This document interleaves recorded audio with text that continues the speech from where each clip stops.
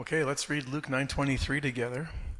And he was saying to them all, if anyone wishes to come after me, he must deny himself, take up his cross daily, and follow me. As you all know, and are well aware, last week we began a new year.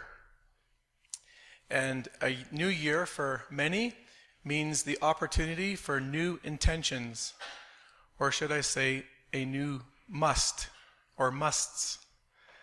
These musts often include, amongst us, cleaning up one's diet, trying a little harder after Christmas break, increasing the frequency of exercise, reducing screen time, and the list goes on. Well, Jesus has a must for us as well for the new year. And it's one that supersedes every other must that we have in our life. He has intentions for us as his church family. And it's not only a must for this year coming, but it's a must for every year after that until he comes back or we die, whichever one comes first. Now, the context of this must is important. Jesus, prior to saying this, has made a time where he's been in personal prayer with his Father. He comes out of this prayer session and he goes to the disciples and asks them a question in verse 18. He says to them, "Who do the people say that I am?" The disciples answer, "Well, some say John the Baptist, others Elijah. Others think you're a prophet from the Old Testament that's returned from the dead." Jesus doesn't even respond to any of their suggestions, but then turns to them and says, "Well, who do you say that I am? You 12. Peter decides to be the representative of the group, and in verse 20, he says, "You are the Christ of God." You are the Christ of God. Now, Peter was, of course, correct in his estimation, but Jesus' response was interesting to Peter. He told them, and him particularly, not only to not make that public, but he tells them what his purpose was and what his must was as the Christ. In verse 22, Jesus says, "The Son of Man must suffer many things and be rejected by the elders and chief priests and scribes, and be killed and be raised upon the third day." Now, I've stated this many times from the front over the last couple of years, that this idea to a Jewish disciple who was following the Messiah, that their Christ would suffer, was completely ludicrous. Their mindset was that the Messiah, the Christ, was coming to be a military conqueror to liberate Israel. If anything, their Christ was going to inflict suffering upon other people, not be the one to endure it himself. It would be somewhere in the neighborhood of 3 years after this conversation that these disciples would fully understand why Christ came and what his must entailed and why it had to be that way. But Jesus was clear. As the Christ, his life assignment, his must was the cross. It was to suffer for humanity. But Jesus knew these disciples had just made the claim that he was the Christ. So if they were going to come to truly believe in him as the Christ, he had a must for them as well. If you're going to declare me Christ, and you're right in your declaration, there's a must for the way you are to relate to me and understand me with that title. And he said to them all, "If anyone wishes to come after me, he must deny himself, take up his cross daily, and follow me." Now, what's important about that statement is it was directed towards the disciples, the original 12. But he also directs it to every single person in here this morning that wishes to follow Jesus, who declares him to be the Christ. You see, he didn't say, if you 12 wish to come after me, you must do this, but everybody after you doesn't have to do that. He says, if anyone wishes to come after me, anyone. So put your name in there. Adrian, if you wish to follow me, you must deny yourself, take up your cross, and follow me. Lorene, if you want to follow Jesus, you must deny yourself, take up your cross, and follow him. Jacob, Levi, Micah, if you want to come and follow Jesus, you must deny yourself, take up your cross, and follow him. So what does that exactly mean? What does that look like for life? Well, the Lord first says we must deny ourselves. Deny ourselves. In other words, to deny yourself means you have to come to the end of yourself. Don't raise your hand, or you can if you want to. How many in here have a hard time coming to the end of yourself? How many lessons have you had to learn because you took the hard road and didn't come to the Lord for direction? For you and I to deny ourselves, a 2-letter word has to become central and predominant in our vocabulary. And it's not the word on, it's the word no. Deny yourself means no, no, no, no, and yes to him. That's hard because of the way the Lord's created us as human beings. You see, he gave every human being a mind, a will, and an emotion. So the will is what you want. The mind is what you think, and the emotion is what you feel. That's part of the human existence. All of these 3 realities drive your actions and your choices in life. The problem comes, and where the self-denial becomes difficult, is when what we want, what we think, and what we feel contradicts what the Lord wants for our lives. Now, it's awesome when what we feel, want, and think lines up with what God wants and feels and thinks for our lives. But the rubber really hits the road when we find ourselves in polar opposites.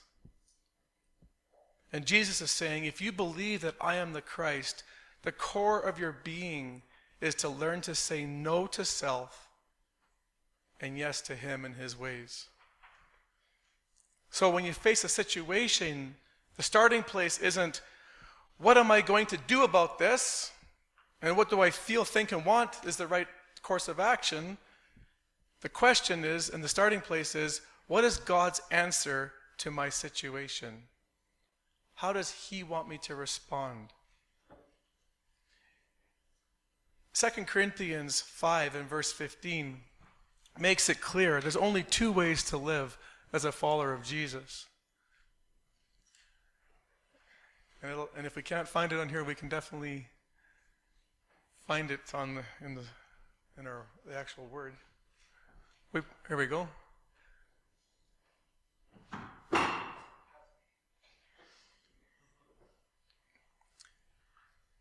Two ways to live. Paul says he died for everyone so that those who receive his new life will no longer live for themselves. Instead, they will live for Christ, who died and was raised for them. We live for ourselves or we live for the Lord. Those are the 2 options that Scripture gives for how we dictate our lives. I've been alive now for 49 years as of this week. Perhaps now more than ever do we understand the radical nature of these words from Jesus. The North American culture screams it's about my rights, my wants, my desires, my needs, my feelings. It's all about loving myself more. Setting up life actually to love myself more. And if we sort of stand in the way of that, it's how dare you do that? How dare you get involved and tell me that I can't live and choose to live the way that I want to? But when you contrast Jesus' words to the world's thoughts, can you see how radical this is? In our culture, it's about self-promotion, self-love, self-esteem. Jesus says, deny yourself. The essence of life is not about you and what you want, think, and feel. It's about Him and His design for you as your Creator and your Redeemer, who gives you eternal life. Now, I want to speak to this idea of self-love and self-esteem.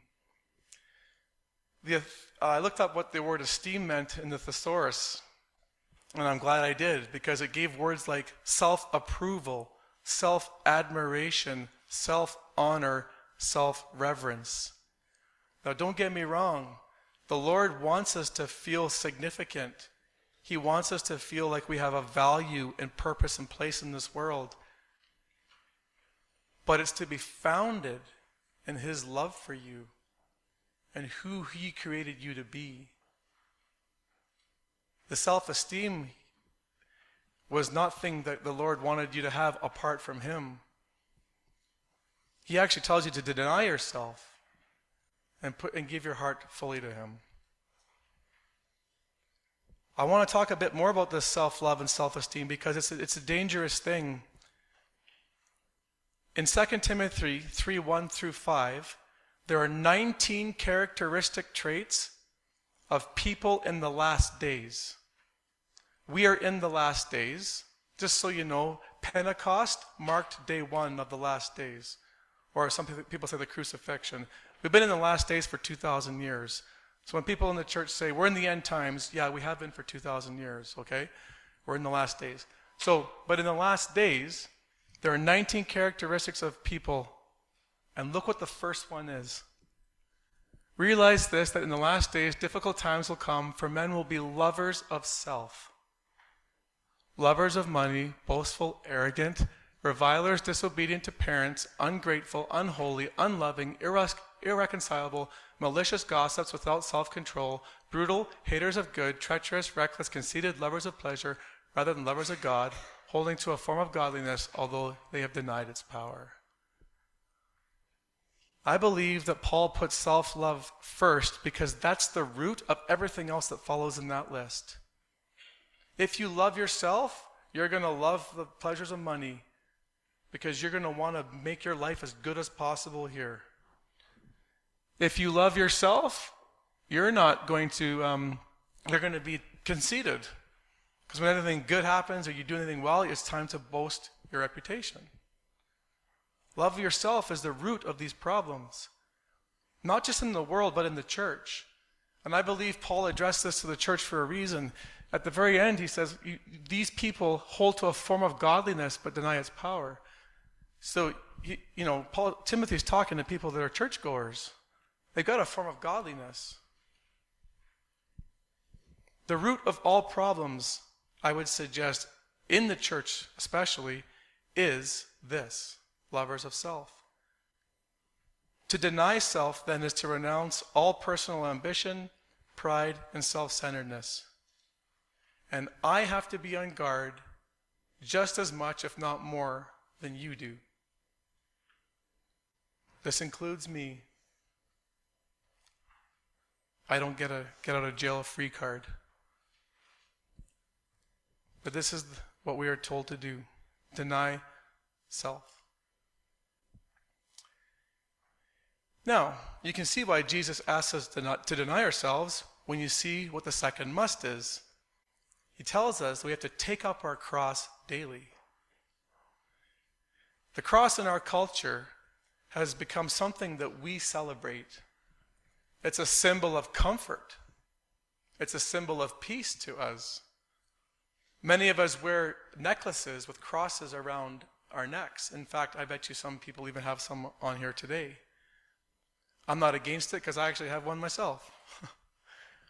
Many of the people have crosses all over your homes, either in a stencil or some kind of statue format. Even in your Bibles, I bet you we could find a cross on one of the covers of your Bible here this morning. There's nothing wrong with celebrating that in light of what we know, looking back on what Jesus did. But in the first century, no one would have ever worn a cross around their neck or decorated their home with it as a symbol of peace and security. It was a picture of horror and death and put fear into people. To put it in context, I know Sharon, like your sister, lives in Texas. Imagine Sharon's sister comes up from Texas and you notice this beautiful necklace, and then you look closer at the emblem or the pendant, and it's an electric chair. Or it's a bed with a lethal injection straps on it. You'd be like, what in the world are you wearing that for? Oh, it's a picture of death. You'd be like, you're crazy. You're crazy. And yet Jesus says, take up your cross. Of course, he primarily meant this in terms of an illustration or metaphorical language to teach a spiritual truth.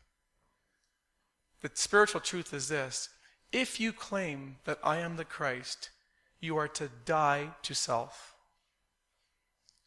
The Christian life is a life that is lived as if crucified. Execution is the solution. That's the Christian life. Darrell Bock made this comment: cross-bearing is a powerful ancient image. Rejection stood at the center of that image, as well as accountability to the state. The cross-bearer had committed a severe crime and needed elimination. Criminals bore their own crosses as they journeyed to their death. Thus, for a Christian to bear a cross is to be prepared to face rejection and death, even as one remains accountable to God for the path one walks. It means that one has died to the world, separated from its values and lifestyles. Because of this, the cross of Christ is going to look different for everyone in here today. It's going to be different because you're all at different stages of life. You're going through different experiences in life. You have different strengths.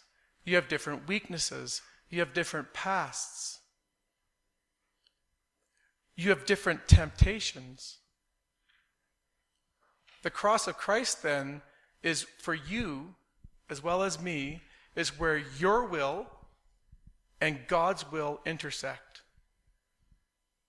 Where your will and God's will come to a crossroads. And the cross is the place where you're going to be asked by Christ to die to self and live for him. So, what does that look like? Well, again, it's very different depending on who you are. But for those of you entering the dating stage, you have a mind, a will, and emotion.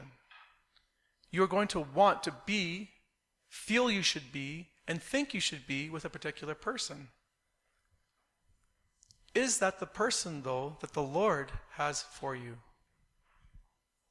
Does that person have the characteristics that God would want in a healthy partner?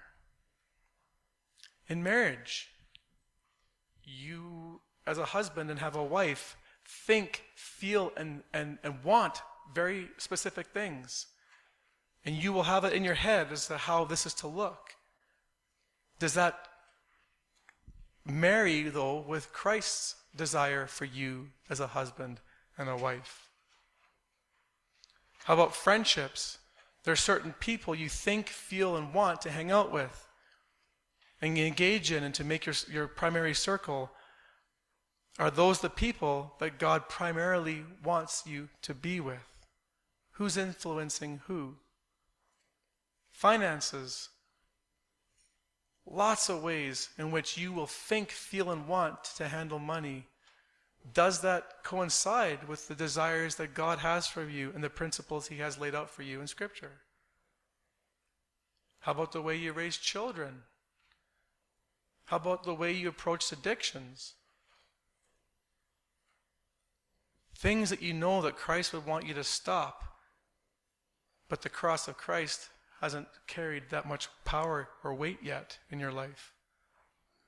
Self has to die for Christ to move in.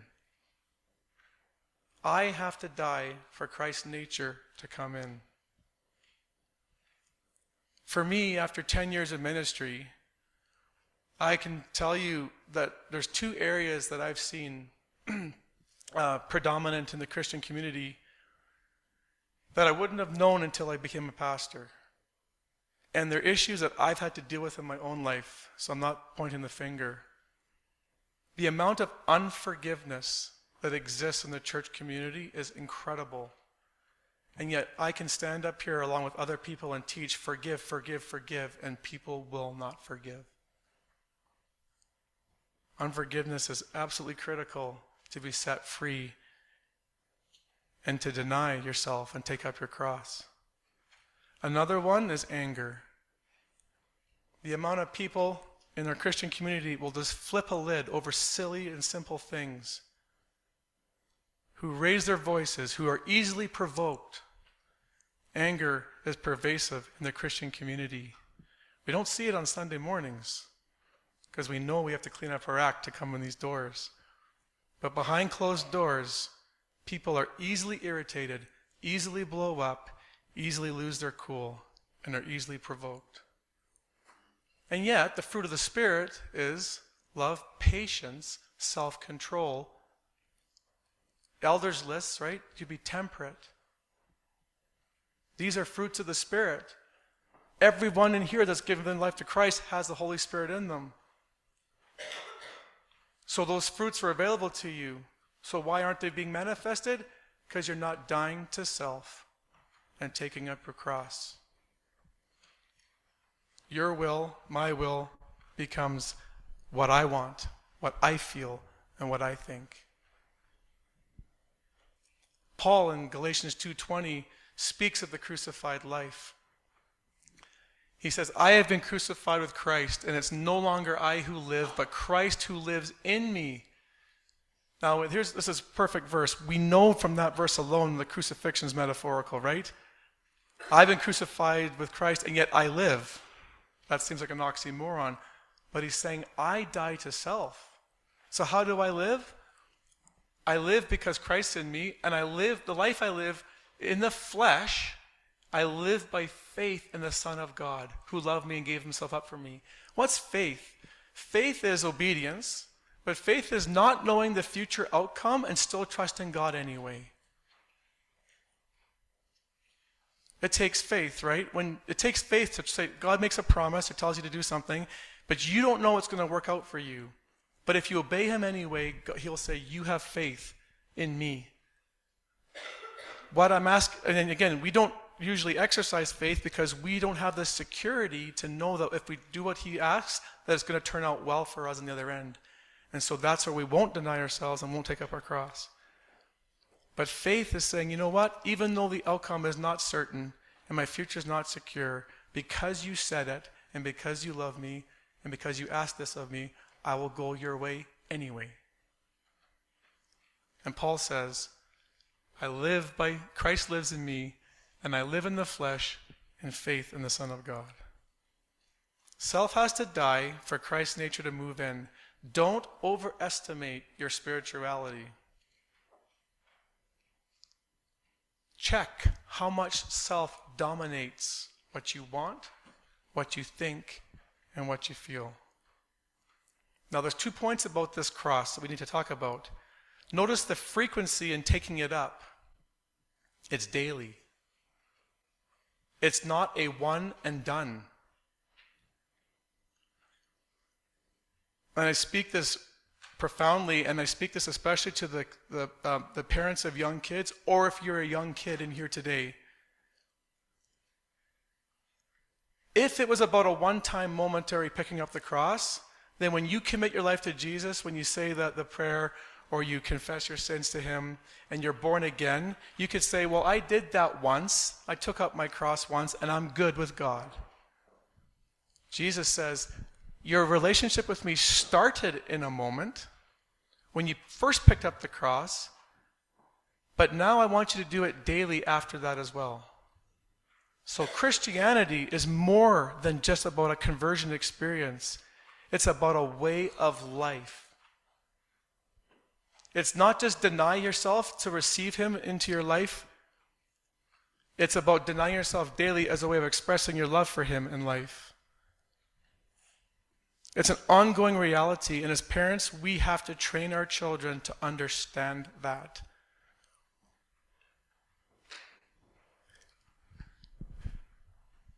You know, like you have a 25-year-old son and you're 50 years old, and you're talking to someone about your heartbreak over your kid, and they say something like, well, I know they're a Christian. Well, why? Well, when they were 5, they gave their life to the Lord in my living room.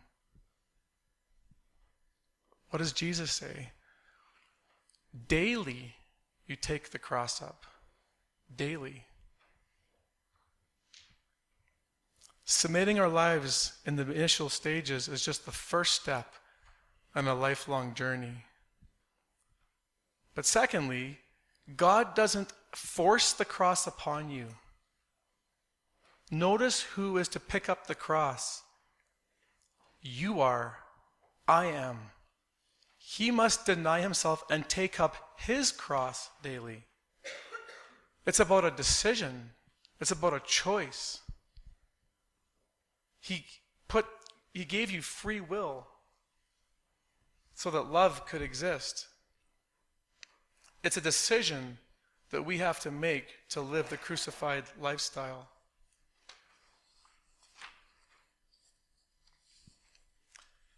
With all this being said, Jesus then ends with a third must. Once you've denied yourself, once you've picked up the cross, you're to then follow him. Now, these are extremely important words, especially in our culture with the Buddhist and New Age movement. Other religious groups and spiritual people could look at this and go, I'm doing this. What do you mean you're doing this? Deny yourself. I do it every day. In fact, I'm intermittent fasting now. Before I was a glutton, and now I'm intermittent fasting, and I'm hungry, and I'm denying myself. Other people would say, like a Buddhist, I follow an ascetic lifestyle. You know, I punish myself, my body and stuff, and to eliminate suffering from my life. I'm denying myself all the time. I'm cross-bearing. But Jesus makes it very clear. No. Cross-bearing and denying yourself is only in relationship to following him. How do I know if I'm cross-bearing and denying myself?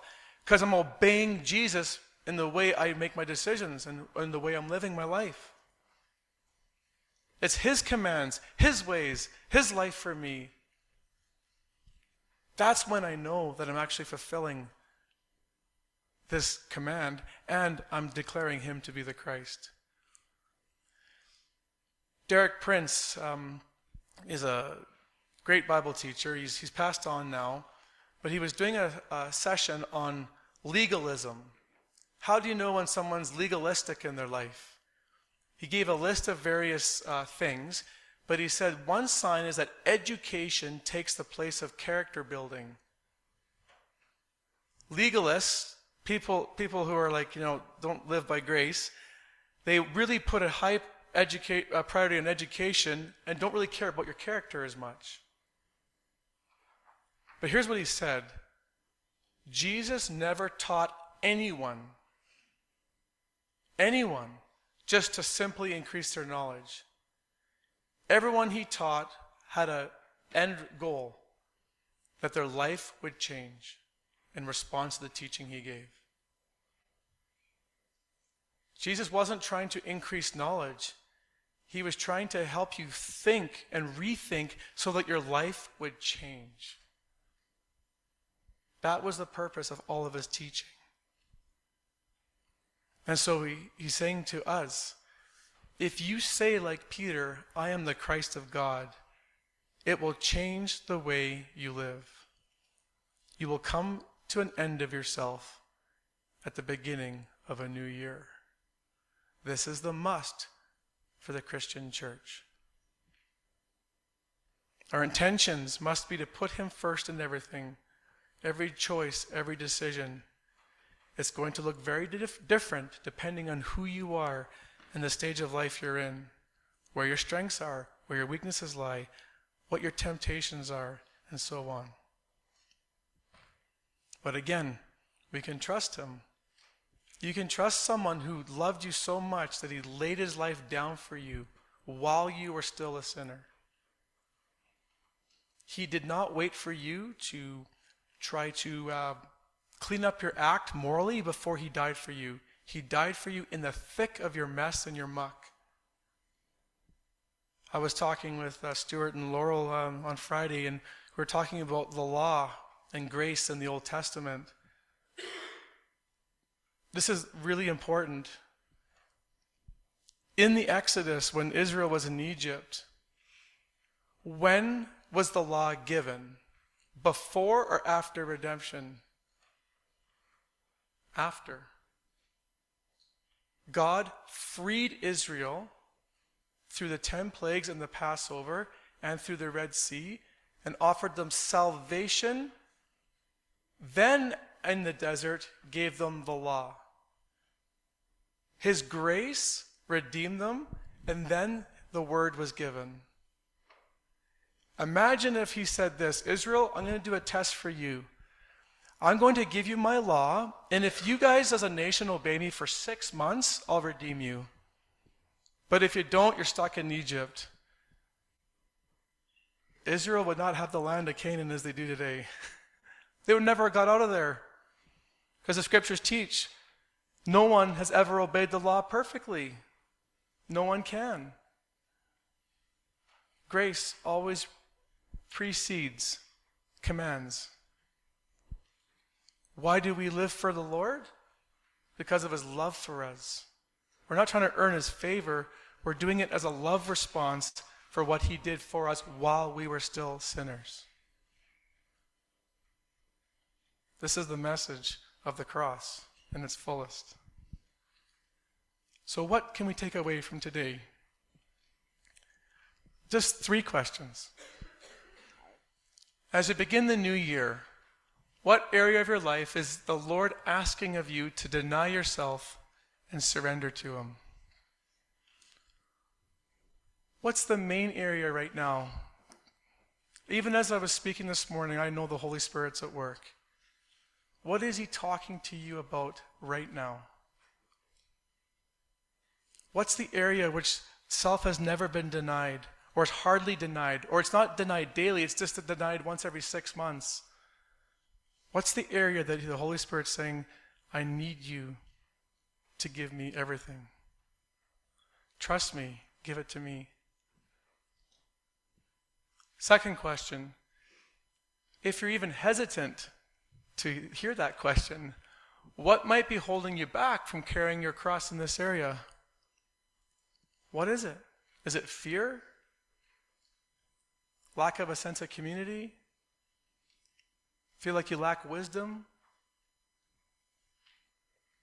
Past pain? Past worry? Uncertainty that you're going to be protected in the future? And then the list can go on and on and on. But probably most importantly for this morning, third question, would you allow us to pray for you today?